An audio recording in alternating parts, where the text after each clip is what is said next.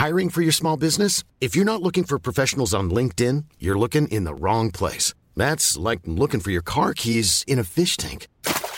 LinkedIn helps you hire professionals you can't find anywhere else, even those who aren't actively searching for a new job but might be open to the perfect role. In a given month, over 70% of LinkedIn users don't even visit other leading job sites. So start looking in the right place. With LinkedIn, you can hire professionals like a professional. Post your free job on linkedin.com/people today. Hey, Dave. Yeah, Randy. Since we founded Bombas, we've always said our socks, underwear, and T-shirts are super soft. Any new ideas? Maybe sublimely soft. Or disgustingly cozy. Wait, what? I got it. Bombas. Absurdly comfortable essentials for yourself and for those facing homelessness. Because one purchased equals one donated. Wow, did we just write an ad?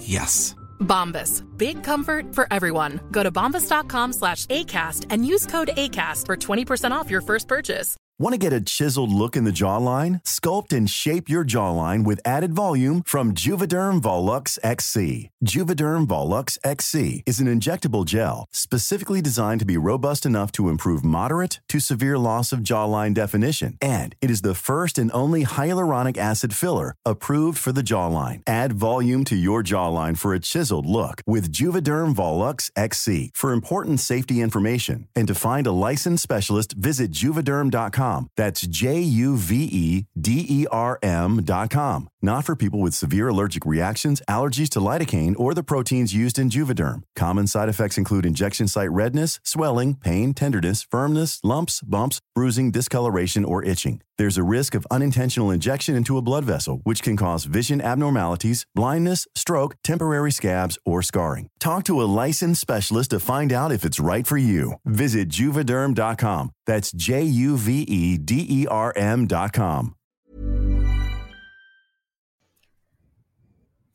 Girl, I am boiling. It's so hot. Another summer, another virtual recording in late at night, so we're not sweating to death. Oh, actually, let me close my window. Classic. That happened in the last episode as well. I think it did. You were like, oh, I think I got up and closed the window or something. It was jokes.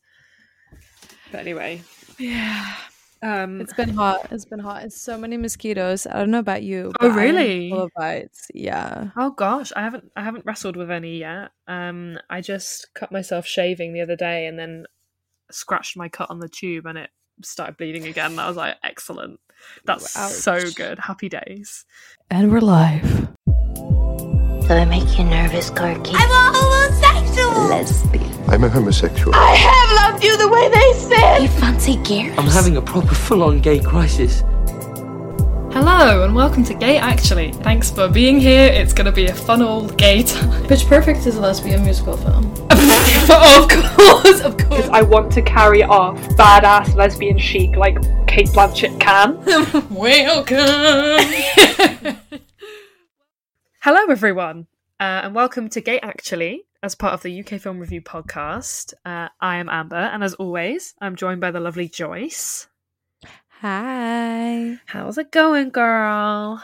It's going great. As if we haven't spoken every day for like the past week.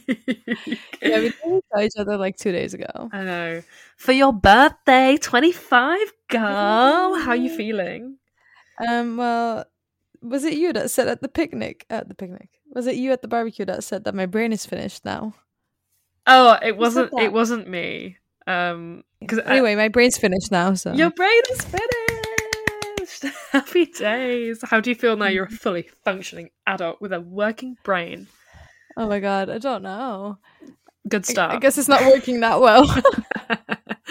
No, it's all good things. It's all good things. Mm-hmm. So, I mean, yeah, we don't really have anything to catch up on because we recorded on Thursday or Friday. Was it Thursday? We recorded for the new episode, which came out on Monday on our Gay Actually channel. If you haven't listened to it already, go and have a gander. We talked about the show Faking It. If you've not seen it, do not worry. We watched it so that you don't have to. You're not losing anything. So feel free to come and have a listen. It's all good. But yeah, we recorded that, and then it was your birthday, and that was a lovely barbecue that you did. Excellent spread. Thank you. Thank you very much. And now we're chatting again, and it's like 1 billion degrees, but we're recording at 10 p.m. Because it's too hot. It really is. God, during the day, like, who has the energy to do anything at all? Yeah, honestly. It is too much. I think the only consolation was an air-conditioned office today. Yeah. Good for you, at least. Thank you so much.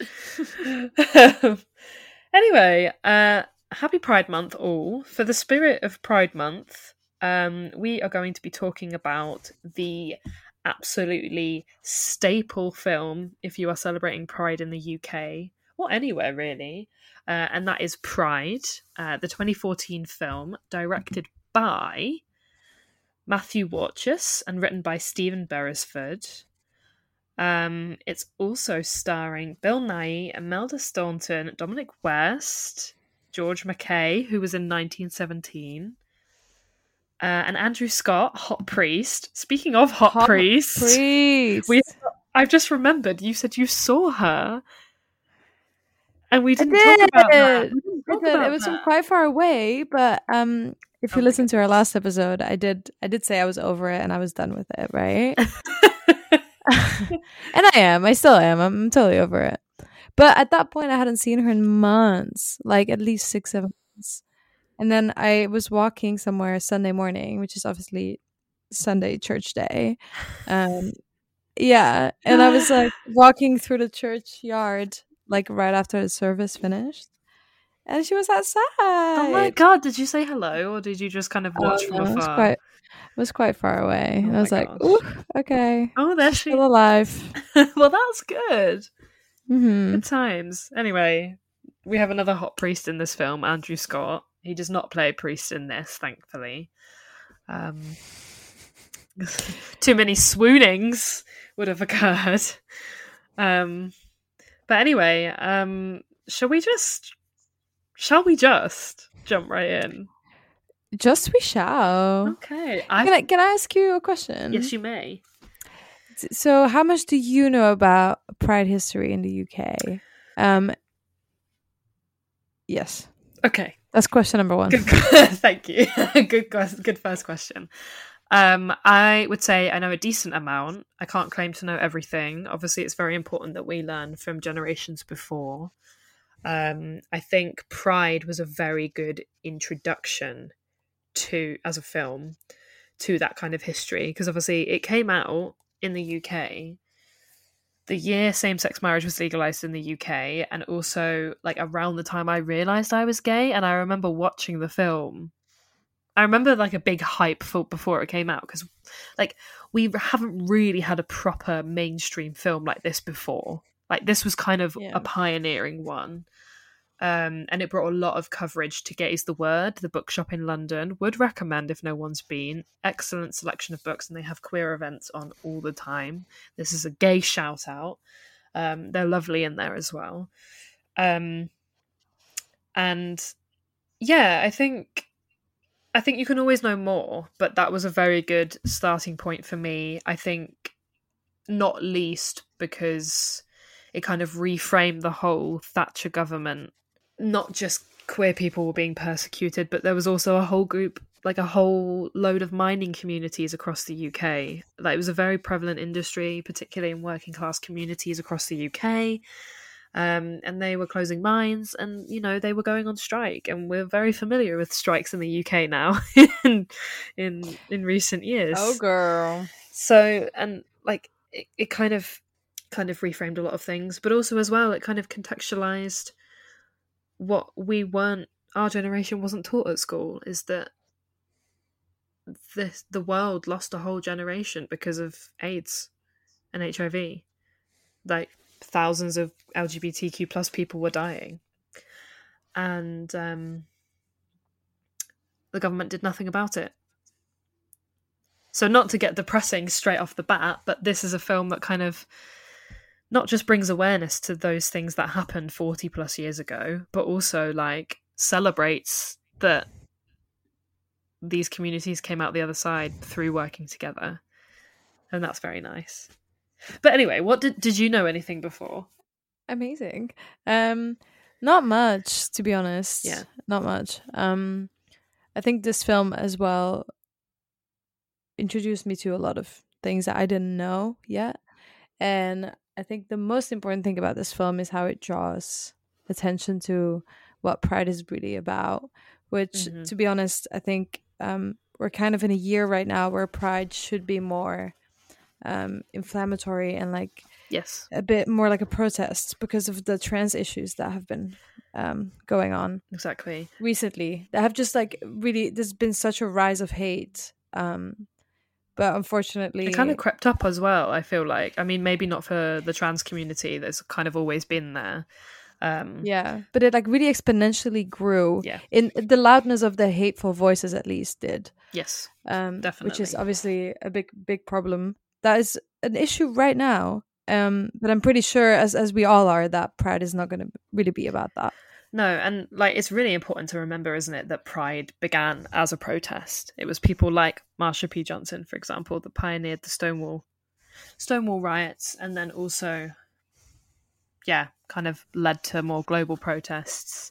And you know, Pride still is a protest in some countries. Think like Uganda, for example, where it's now very illegal and even punishable by death.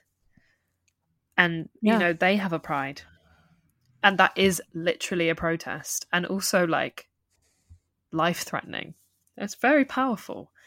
And it, like, whilst films like Pride show that also like Pride should be a celebration, it's important to remember like our roots as queer people and like the people that came before us, no matter who they are. They were all working together for like a common goal, for common equality across everything, which is why it frustrates me that like some gay people can't support trans rights. And I'm like, baby girl, you were all there in the 70s and 80s fighting for the same thing. What's changed? Nothing. Yeah. Like, come on. Yeah. Exactly. Trans rights. Exactly. Very frustrating. But anyway, you've seen this film before, right? Yes, I watched it a couple of years ago. I'm gonna say 6 years ago. Okay. Yeah. I didn't know about it until I moved here. Right. Yeah. I don't know if it's like is it known outside of the UK, or is it like a very UK film? I don't know, but it is a very UK film. Like, I think it's one of those films that very much captures. I mean, I wasn't alive in the 80s, so I don't know. But it captures what I imagine it was like in the 80s. Everyone's like, oh, Thatcher, blah, blah. Everyone's like, you know, you've got a really intense background of poll tax riots and the AIDS crisis and the miners' strikes. It's all kind of coming to a point. It's a very, very polarizing time, and then that you kind of get because the film is set in London and in Wales, in a small mining community in Wales, and you really get the sense of those same feelings but in two different contexts. But anyway, I watch this film like twice a year, every year. I feel like it's one of my go-tos. I love that for you. I think it just kind of, yeah, I watched it at that pivotal time where I was learning more about myself and the community, and same-sex marriage was legalized, and it was kind of like here's an origin story, look how far we've come. It was a very positive time. I mean, I think we're still better than how they were back then, for sure. In 1984. Yeah, but we are. I mean, what I'm not sure about is if we're actually regressing, or if we just live in a world where voices can be louder now. I don't know if there's more haters, but their voices are louder, and hate generally is just louder than love. Do you know what I mean? I think that's a really good point. I think you're right, because I feel like the last few years, like take Twitter for example, I feel like I cultivated a real queer cinema echo chamber on my Twitter feed. But now that all of that stuff has changed with social media and like Twitter has kind of changed ownership, if you will, I'm finding that it's a lot more unregulated. So I'm getting a lot of anti-trans things on my feed, which I never would have had before. It's really jarring. It's really horrible. Even anti-gay things sometimes. And I try and report, like, what someone I know does is every time they see something on LinkedIn or on Twitter that's homophobic, transphobic, whatever, he'll report it first of all, but then try and find the manager of the company they work for. Oh my God. And message them and be Savage, like, I like just it. soon. And I think everyone should do this. I think it's really important. Like, you can say you're an ally and you can say that you support gay rights, trans rights, whatever, but like, act on it. Like, are you an active ally? If not, should you be? And I'm not saying like shout at all the haters on social media, because I mean, who's got time for that?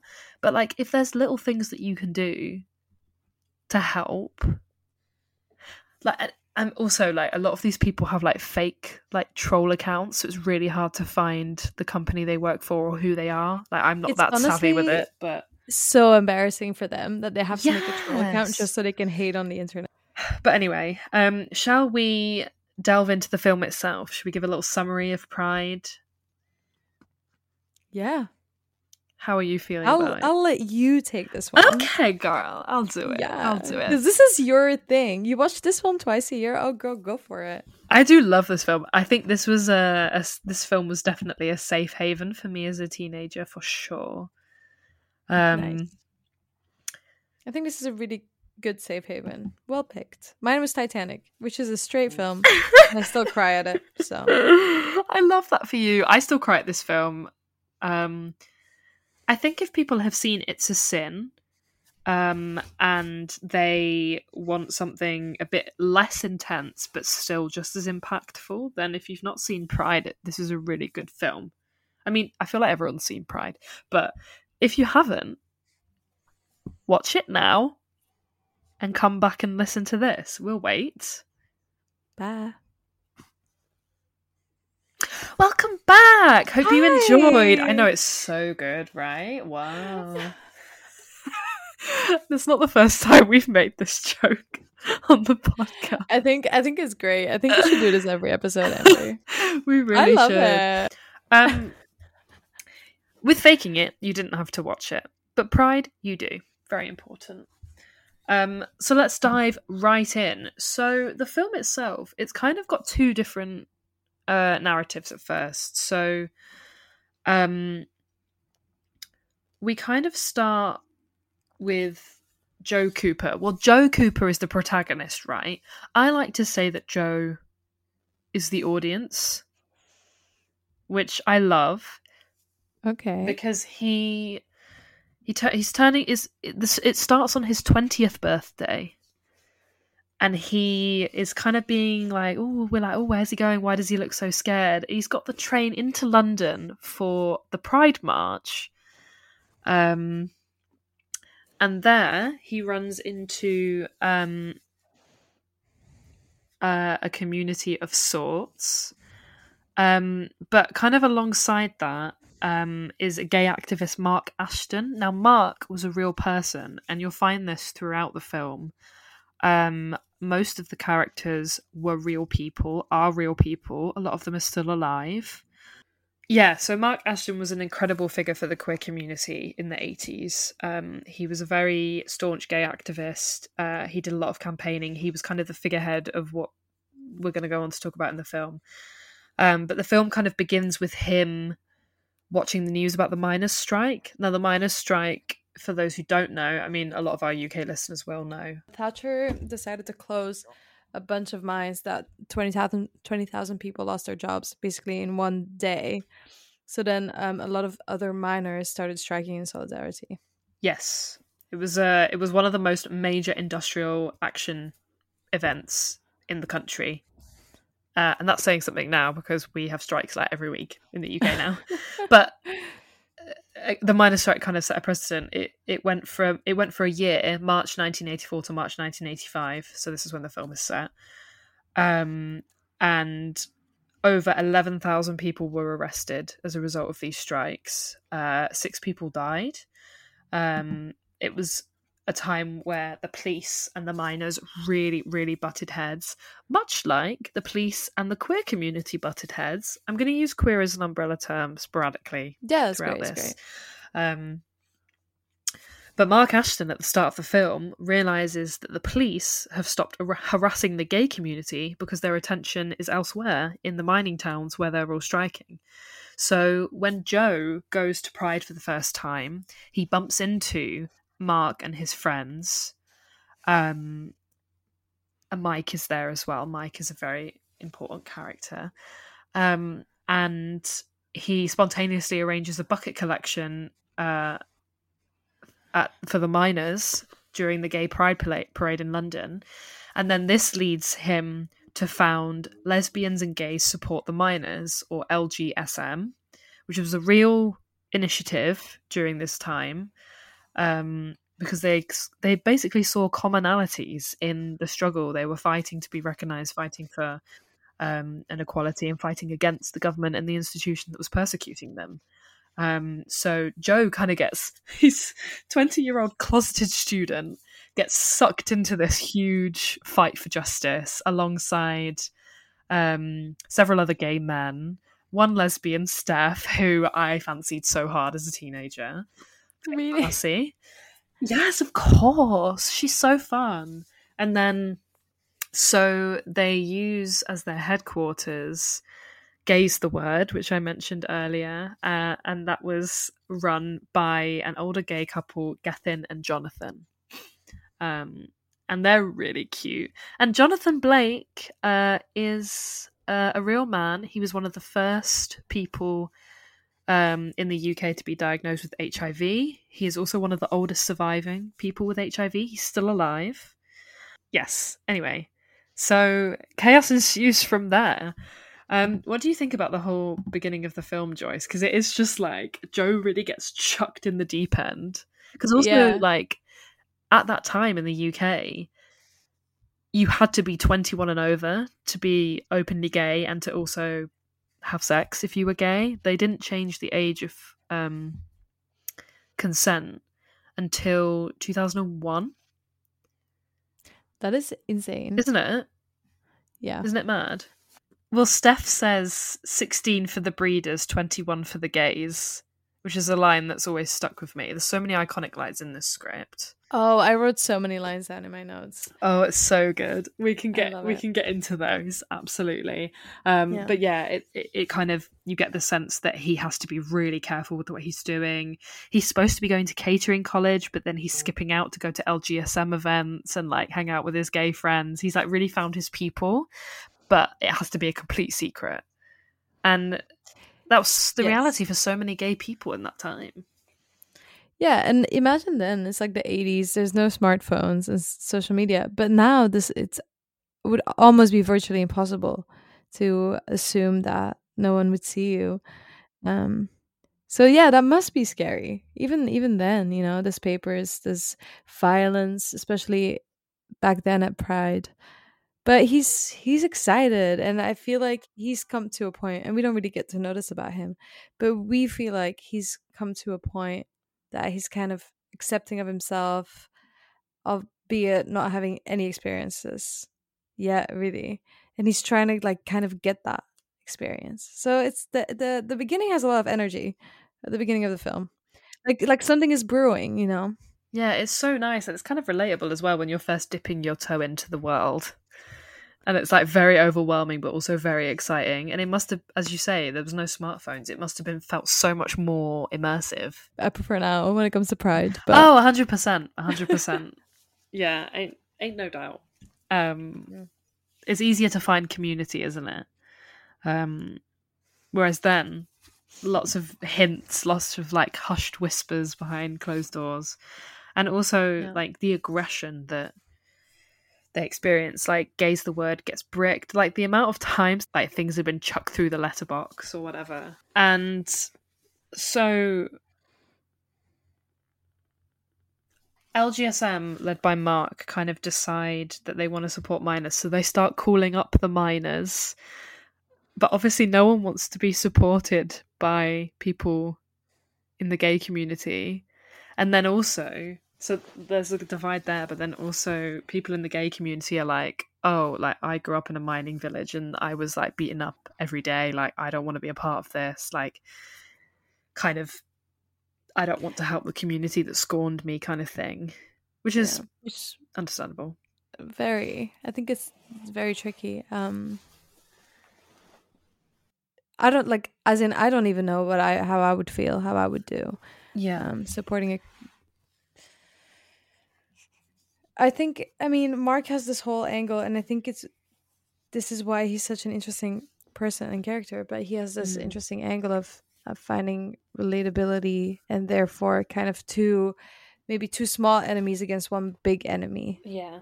You know, like there's strength in numbers. So even though you don't necessarily get along or you don't have a good past together, still teaming up can still defeat the big enemy. And they have the same interest, like they have interests in common. You know, they're both minorities being attacked. So true. I think that's that, but that's hard to convey when there's a lot of feeling. And I think for a lot of people that we see walk out in that scene that decide they don't want to join LGSM, I think that's understandable. And the film doesn't really antagonize them either, which I think is no. I think it's good that they kind of just let it lie, because also like Mark is just kind of like, okay, that's your history, that's fine. There is just kind of a quiet acceptance that is just the way it is, and that is nice. You got to support everyone. So the miners don't want to associate with the LGSM, but then I think what happens is one of the ladies picks up the phone and they finally get a hit, but so then they decide to take the donations directly to the small mining village. I can't pronounce it. It's near Port Talbot in Wales. It's like Onwyn. I think it's pretty. Onwyn. The way they pronounced it in the film, it was pretty straightforward. What is it? How do you spell it? ONLL Wyn. Oh, Dule Valley is all I remember from the film. Yeah, it's it's in Anyway, it's in Wales, and so they meet. So there's this really funny moment when they go all the way to Wales in their like little van, and then they all meet for the first time, and Di Donovan is the spokesperson for the miners in this little village, and I think let me try and remember. He meets them for the first time, I think, in London. Yeah. And he said, oh, so LGSM, what does that stand for then? And then it just cuts and you're like...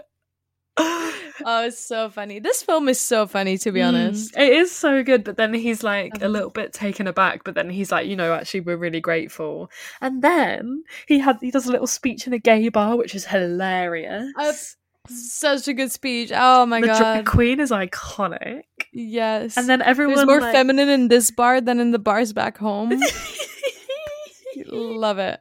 Love it. There's a lot more women in here. Everyone's like, oh my god. And then that's when the cause kind of takes off, because they get to speak to the community and it's like, oh yeah, no, it's all good. And then so then, they make a really big donation, and then the women's support group back in the village, led by Hefina Heedon and Maureen Barry, they're debating whether or not to invite LGSM to the village as a thank you. And Hefina and like her kind of allies in the group are all like, yeah, we should invite them, blah blah blah. But then Maureen and her supporters are like, makes me feel sick, like really anti-gay, all of this stuff. And then we meet Shan James, first-time volunteer for the WI, or the women's group. And she really speaks up in favour of them. And then as a result, because of her like big acceptance, she's asked to join the committee. The committee. As a result, Sian James is a real politician for the Labour Party. She was MP for Swansea East from 2005 until 2015. She's always been a fierce ally of the LGBTQ plus community. She was, she's very prevalent. She's like a third voice in this film. She's iconic. We love Sian. She's great. I love the definition of an ally. She's so good. Like, she's just there like, well, it makes sense to me. They made the biggest donation. We should invite them. And then Hefina's like, and who the bloody hell are you? Because she just kind of speaks. Oh, it's such an iconic. I love all of them so much. Hefina. Hefina's played by Amanda Stanton, isn't she? Yeah. Like, she's so good in this film. So good. I love the ladies in the community. Gwen, the old lady that picks up the phone. Yes. She is this old white lady. Has no idea what's going on. It's just vibing. She's like, "Die, your gays have arrived." And then I love they're all it. there in their denim, like, "What's up?" Yeah. She's so fun. Oh, it's so good. So good. Where do we even begin? This plot, there's so much to it. Where do we even go next? Yeah, okay. Well, we can talk about them coming to the village is a big deal. Obviously, this is because you're basically immediately faced with this, like, okay, this is not easy. Nothing about this is simple. Yeah. The miners, a lot of them are rejecting this idea that they're being helped by gay people. Yeah, half of them are really hostile, aren't they? They're really, really frosty. That's it. But very slowly, and we see this in just like a nice montage, we see them starting to open up towards our gays and lesbians. Well, it's because Jonathan he's got like a theatre background. He's a little bit older, but like he was like a fierce gay in the 70s. When disco was big, but he dances with all the women and they're like, I'm Sandra, and I'm just the professional your small business was looking for, but you didn't hire me because you didn't use LinkedIn Jobs. LinkedIn has professionals you can't find anywhere else, including those who aren't actively looking for a new job but might be open to the perfect role, like me. In a given month, over 70% of LinkedIn users don't visit other leading job sites. So if you're not looking on LinkedIn, you'll miss out on great candidates like Sandra. Start hiring professionals like a professional. Post your free job on linkedin.com/people today. Hey, Dave. Yeah, Randy. Since we founded Bombas, we've always said our socks, underwear, and T-shirts are super soft. Any new ideas? Maybe sublimely soft. Or disgustingly cozy. Wait, what? I got it. Bombas. Absurdly comfortable essentials for yourself and for those facing homelessness. Because one purchased equals one donated. Wow, did we just write an ad? Yes. Bombas. Big comfort for everyone. Go to bombas.com/ACAST and use code ACAST for 20% off your first purchase. All over him, absolutely loving it. And all the guys are like, can you teach me how to do that then? They all want to learn how to dance because they all want to petition for you to have this Welsh accent the entire episode. My Welsh accent isn't that good. I can't remember if it's North or South Wales. I think it's North. I think it's South. No, it is South. I meant to say South because Gethin is from North Wales, which becomes important later. But yeah, they're all like, "Oh, can you teach me how to dance?" And he teaches the guys how to dance, and like that's how they get the girls, and it's so cute. Yeah, love it. Love that little bit of solidarity. Anyway, this is a great thing about this. They're like unapologetically themselves. I think someone even mentions at some part we should try being less flamboyant, and then Jonathan is like, by flamboyant, do you mean gay? And like, don't be stupid. That's ridiculous. And they are just being themselves. They don't tone it down for anyone. No, it's and so I unapologetic. And this is why they find their way into the community, because the others start to kind of see them, first of all, as normal people, but also very much as people with their own unique new things to bring to the community, and this fun and this joy and this like exactly. Also, protest and yes. Speaking of protests as well, because a couple of the miners are being held in police custody, and then they're kind of talking about it, and Jonathan says, well, they can't do that, because, and he kind of shares his knowledge of harassment laws and abuse of police power, and like how long they can legally hold you before they need to have like they need to charge you, or they need to like go to court or whatever, because obviously he knows all of that because he's in the queer community where they're used to being just picked up off the street and arrested when they shouldn't be because it's not illegal. They're used to being treated like crap by the police. So then that helps the mining community. Then, and Sian goes down to the police station and saying, you're illegally detaining these miners, you need to release them. So then they do. And then that kind of helps the relationship between LGSM and the mining community as well, because the miners are actually really grateful that, you know, this group of gays managed to help them get released from prison. Exactly. And this is where that thing comes in again of sharing that knowledge. Like, this group has been attacked by political power, but also the police for ages. They have experience, they know what it's like, and they come to support the miners, and they see that they get to see they're giving us support because they know what we're going through. They've been there. Exactly. So kind of find that solidarity in shared experiences. Mm-hmm. Yeah. Oh, it's beautiful. I love this film so much. Tis. I love it so much. All the while, they're going backwards and forwards on visits to Wales, and Joe is like, oh yeah, they're sending me on a field trip for my like catering college. And then he comes back with these shop-bought pastries, and his mum's like, oh, these are really good. And he's like hiding all of his pictures and his childhood books and record sleeves and stuff. It's so cute. But also I'm like, and then he gets kicked out of catering college, and I'm like, oh my god, like, oh, they're so, it's very intense for Joe. The guy is only 20 years old. Oh my god. When he comes back from the weekend with at the miners in Wales, he says to his mom, I had the best weekend of my life. And his mom is like making pastries. She's like, okay, he's found his calling, but also a bit strange. But it's so nice that you get to see it through like his lens and through his perspective. You get to kind of see this, especially like our generation, and I mean people that weren't kind of experiencing that at the time. You get to see through his new eyes this like incredible partnership, and it feels really fresh and real, and like you just want to give all the characters a big cuddle. And there's so many characters we haven't talked about, like the lovely female same-sex couple. Every woman is a lesbian at heart. Every woman is a lesbian at heart.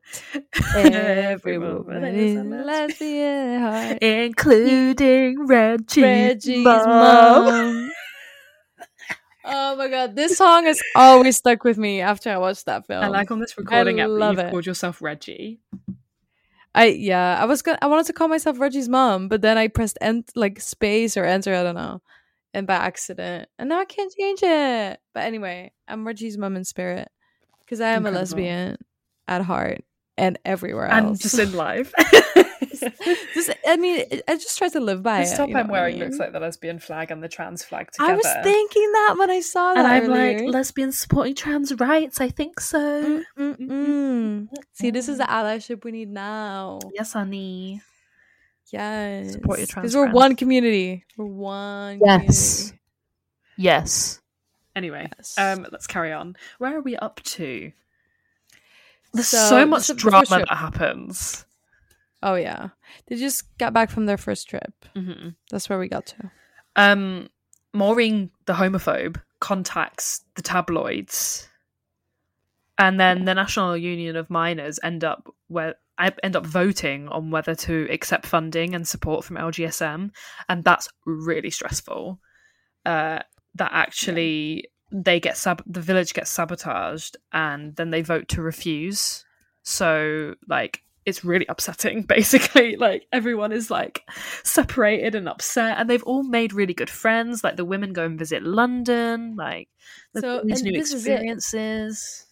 This is so sad because this vote is the day after they host a ball called a festival, a ball. Go, what period drama is this?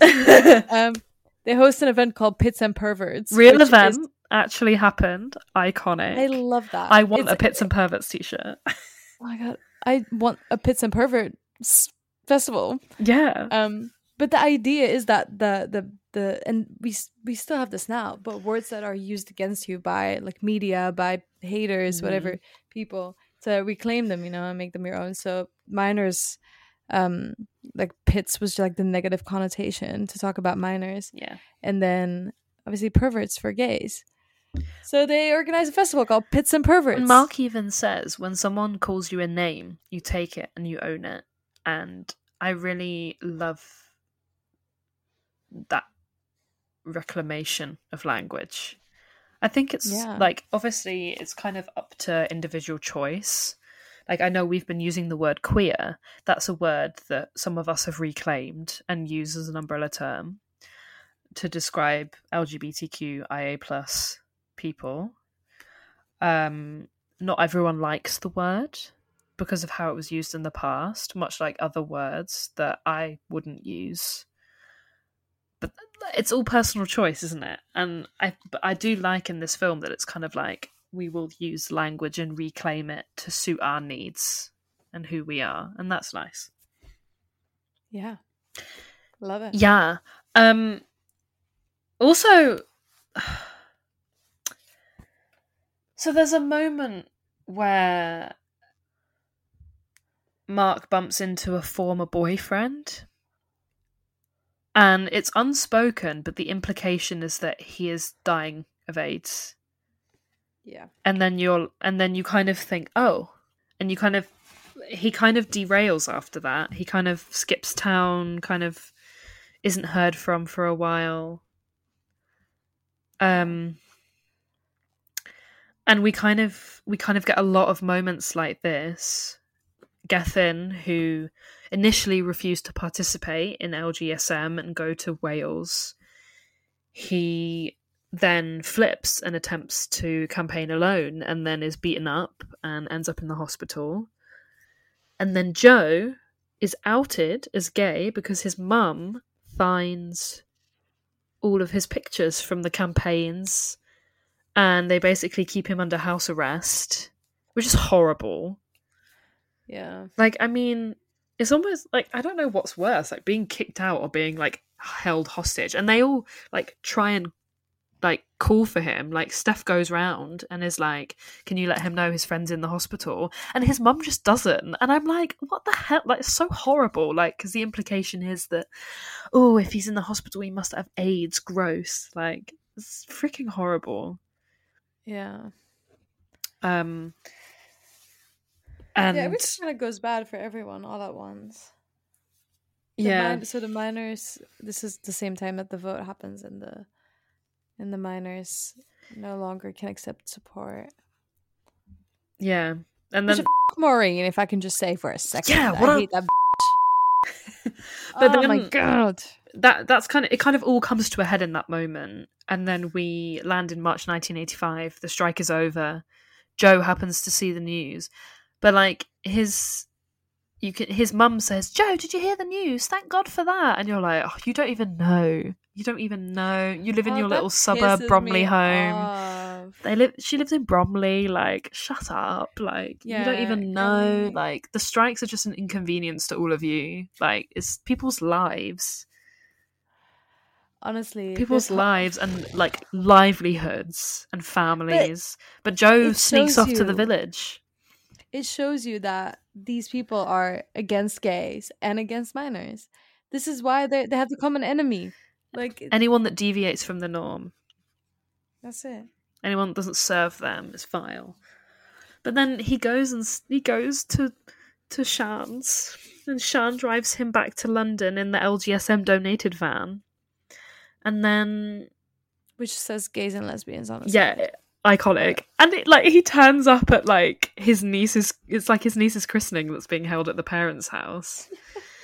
But then Sian is the one that tells him that Gethin's been in the hospital because he didn't know, and everyone thought that he'd skipped out, but it was just because he was outed. But his leaving scene is iconic.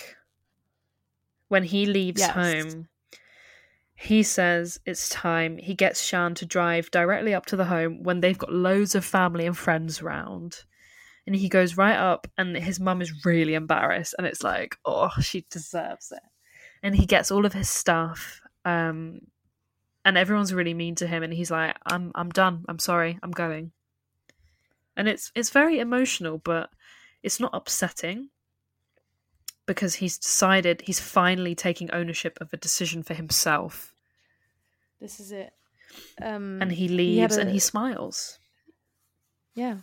When he was in the village, he had a conversation with Mark, who was there as well, disguised and didn't want on the anyone to see DL, him. wasn't he? On the DL. But Yeah. Joe saw him and they talked, and Mark told him that he's running instead of leaving. And this is the whole point, right? He ran away from the house to come to the village. Mhm. And he's like, I've left, I'm done now. But he wasn't. He hasn't left. He ran away. So then this is why he needs to go back Yeah. and actually leave. And he tells his mom, he says, I hope we get to be friends in the future. Oh, so sad. I hope it is heart-wrenching. I mean, But Joe's this- not a real character, but if he was, like, I hope that there was some reconciliation for some people, because I know in so many cases there wasn't. And, you know, like, these young gay men would die or move away and never speak to their families again.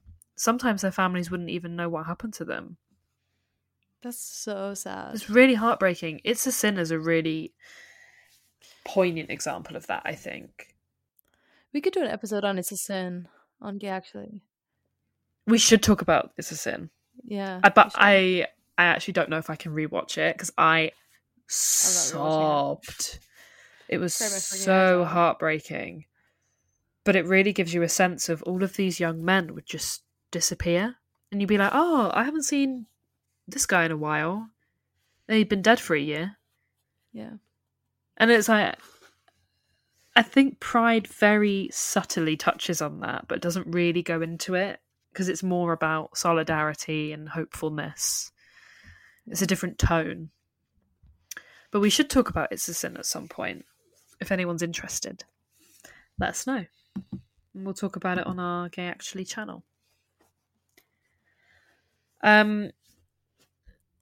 So I mean, we're kind of coming towards the end. We've done a very whistle-stop tour of Pride. Do you want to talk about the ending, or do you want to talk about more of the characters before we get there? The ending, do you mean the montage at the end? Oh, no, the Pride March. Okay. Yes. Yes. Sorry, I just got my memory just kind of went away. It's all good. So, we flash forward a year. It's 1985. Mm-hmm. It's London Pride. Woo! London Pride is on the Woohoo. 1st of July. I might go. Are you going? Yes, I am going. Yay! Woo! Yeah, so it's Pride again. And our group, with Joe included now, because Joe is back, and Mark. Yes, and Mark has also decided to rejoin the group. They're all standing on the field with their banner about the miners. And they get to hear that politics are no longer allowed at Pride, which, first of all, Politics is Pride. this is exactly what I was saying at the start here.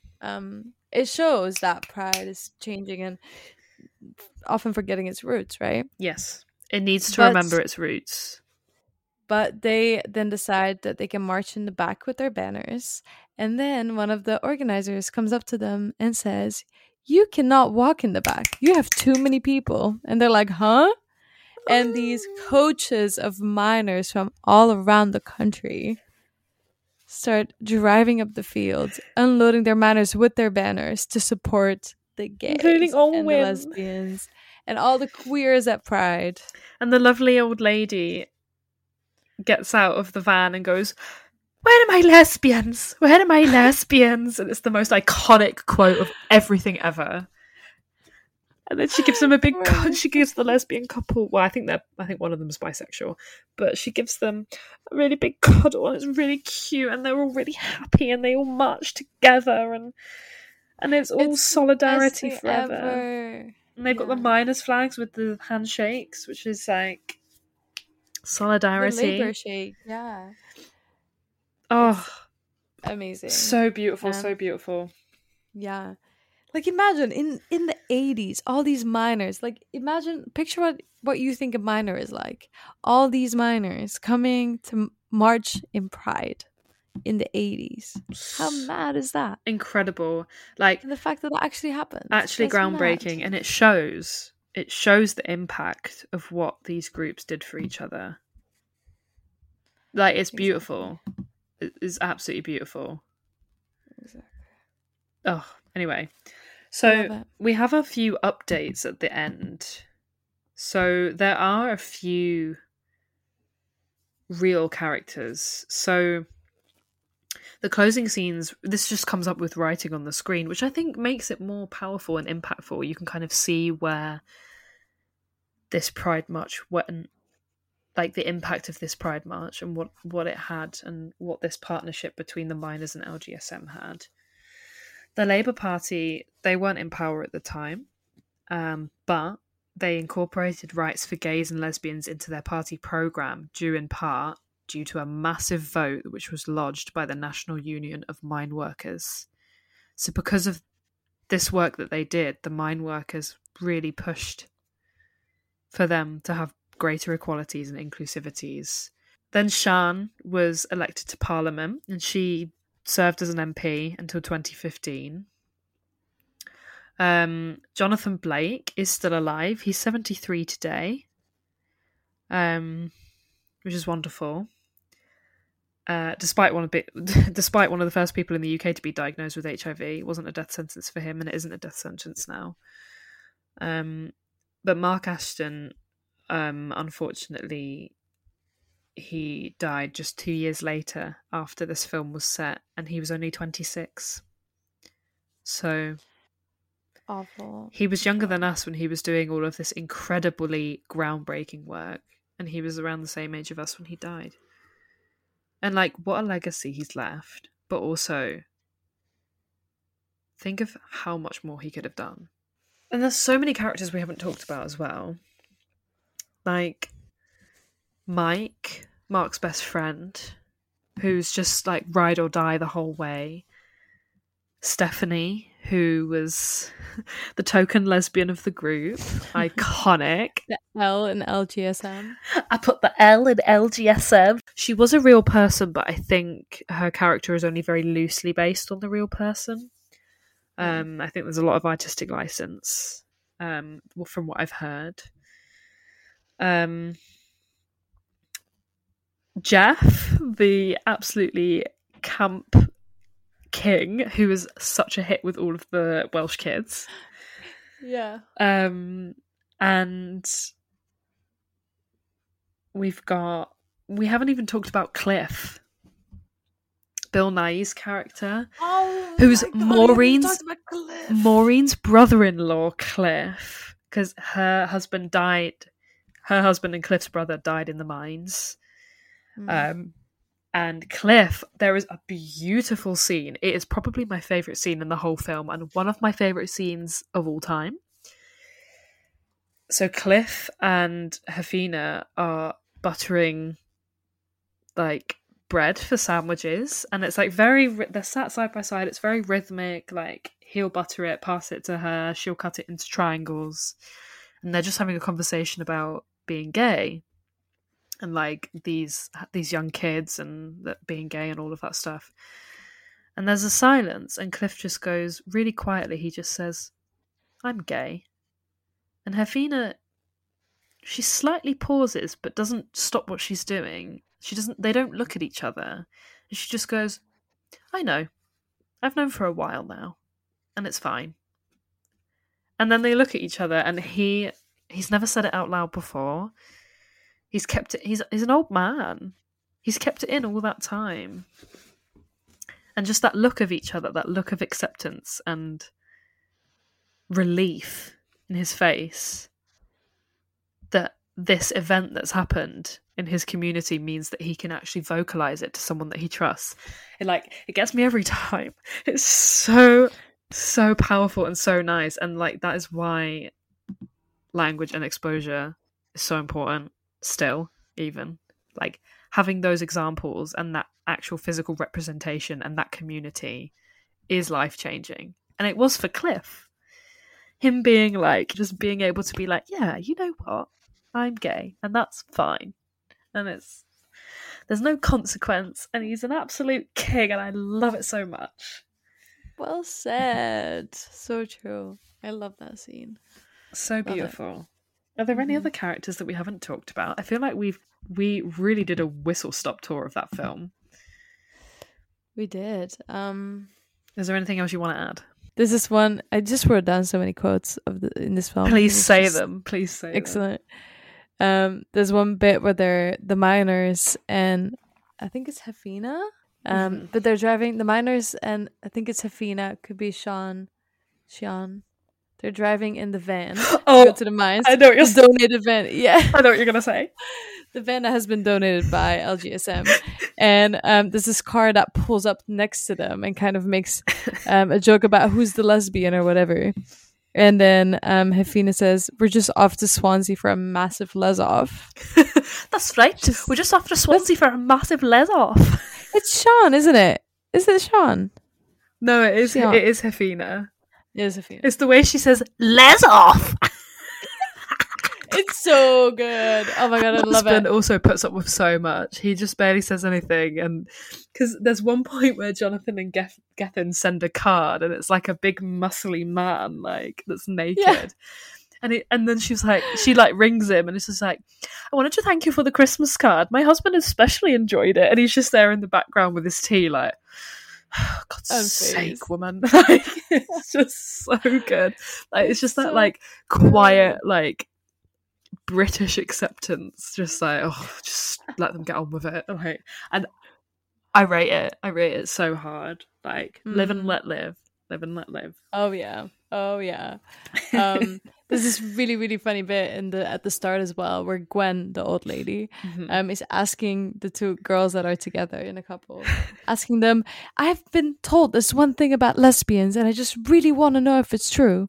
I've been told that all lesbians are vegetarians. And they're like, well, actually, we're both vegan. Some of us are vegans. And she's like, that's too much. It's so funny. I've been told that lesbians are vegetarians. Well, in my case, yes, that's correct. Yes, you are a vegan. You made a lovely vegan pasta salad on Saturday. Oh, thank you. Just think it's so iconic. I love it. There's just so many good lines in this film. It's just really fun. This is why everyone should watch it. Because, and this is the thing, the film knows when to stop with the laughing and the jokes and get serious. It's the perfect tone. It's so well done. Yeah, that's it. Because there's so much laughing and joy, which the queer community is that. It is laughing and joy. But there's so many issues. And it is literally called Pride for that reason. Pride is about celebrating and having fun and enjoying and drinking and laughing. But like, we can't forget why Pride is there. And this film encapsulates all of that. It also encapsulates such a pivotal moment in UK history for LGBT rights. Like, this is the moment where things slowly but surely started to shift. And granted, it didn't get there for a very long time. In the Thatcher government, she introduced something called Section 28. And I think we talked about Section 28 before on a previous episode. But it basically meant that it was not, being gay or any type of gay issue was not allowed to be discussed in schools or places of education. So that meant that kids could be completely ostracized for who they were, and teachers could lose their jobs, and teachers did lose their jobs for even speaking about sexuality, let alone admitting their own sexuality. And that was only repealed in 2003.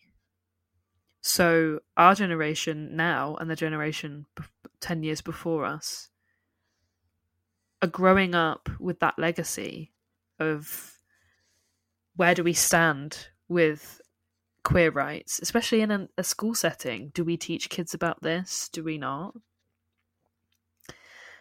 I feel like it's better now for kids, but there's still, like, it's important to recognize the joy and the pride and celebrate who we all are. But it's also important to remember. Yeah. Exactly. Well said. Thank you. Do you have any final thoughts? Not to end on a serious note. Yeah, no, I think what I just said before that is basically my final thoughts. I think it's just a really good film. And I get that it's your comfort film that you want to watch twice a year. I totally get it. Honestly, it's a comfort film and also just a reminder to stay present. Like, it's important to just remember that celebration and remember those issues. I want to quickly talk about this thing because it is Pride this month, and I just think this is a great time to put it out there. But I met this amazing person called Jude a few weeks ago, and Jude is non-binary and a campaigner, activist, very lovely, amazing person. And they were telling me about a campaign that they've started, a solidarity campaign called Trans People Are Loved, which is basically a hashtag that they've created for allies. So people that don't identify as trans necessarily, but want to show support and show their allyship for trans people. And their motto is the idea that hate is loud, but love can be louder. So they've created this hashtag, and they're appearing in magazines. I think Pink News, Diva. Wow, I love those both. Yes, campaigning really hard to spread this message. Basically, what's the hashtag again?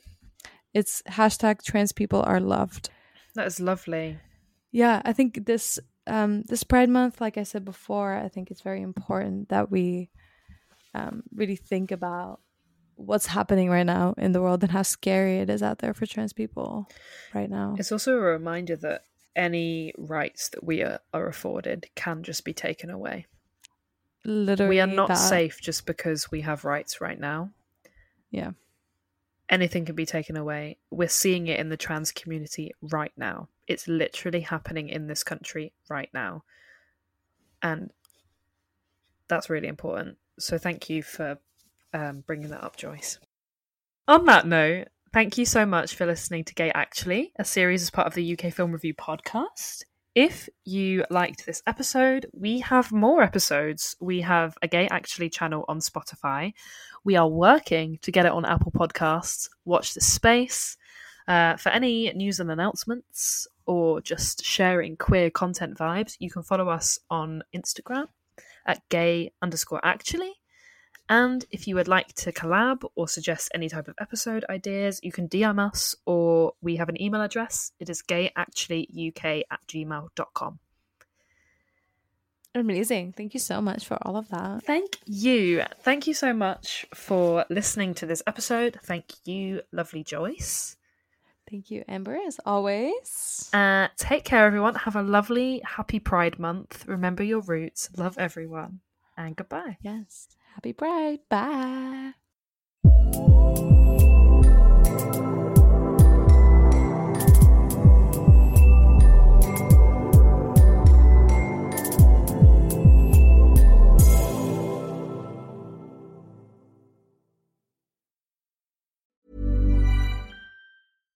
If you're looking for plump lips that last, you need to know about Juvederm lip fillers. With Juvederm Volbella XC and Juvederm Ultra XC, your lip look, whether it's subtle or bold, can last up to 1 full year with optimal treatment and no additional maintenance. Find a licensed specialist and see if it's right for you at Juvederm.com today. That's JUVEDERM.com. Add fullness to lips in adults over 21 with Juvederm Volbella XC or Juvederm Ultra XC. Do not use if you have severe allergies or a history of severe allergic reactions, or if you're allergic to lidocaine or the proteins used in Juvederm. Tell your doctor if you have a history of scarring or taking medicines that decrease the body's immune response or that can prolong bleeding. Common side effects include injection site redness, swelling, pain, tenderness, firmness, lumps, bumps, bruising, discoloration, or itching. As with all fillers, there's a rare risk of unintentional injection into a blood vessel, which can cause vision abnormalities, blindness, stroke, temporary scabs, or scarring. For full, important safety information, visit Juvederm.com.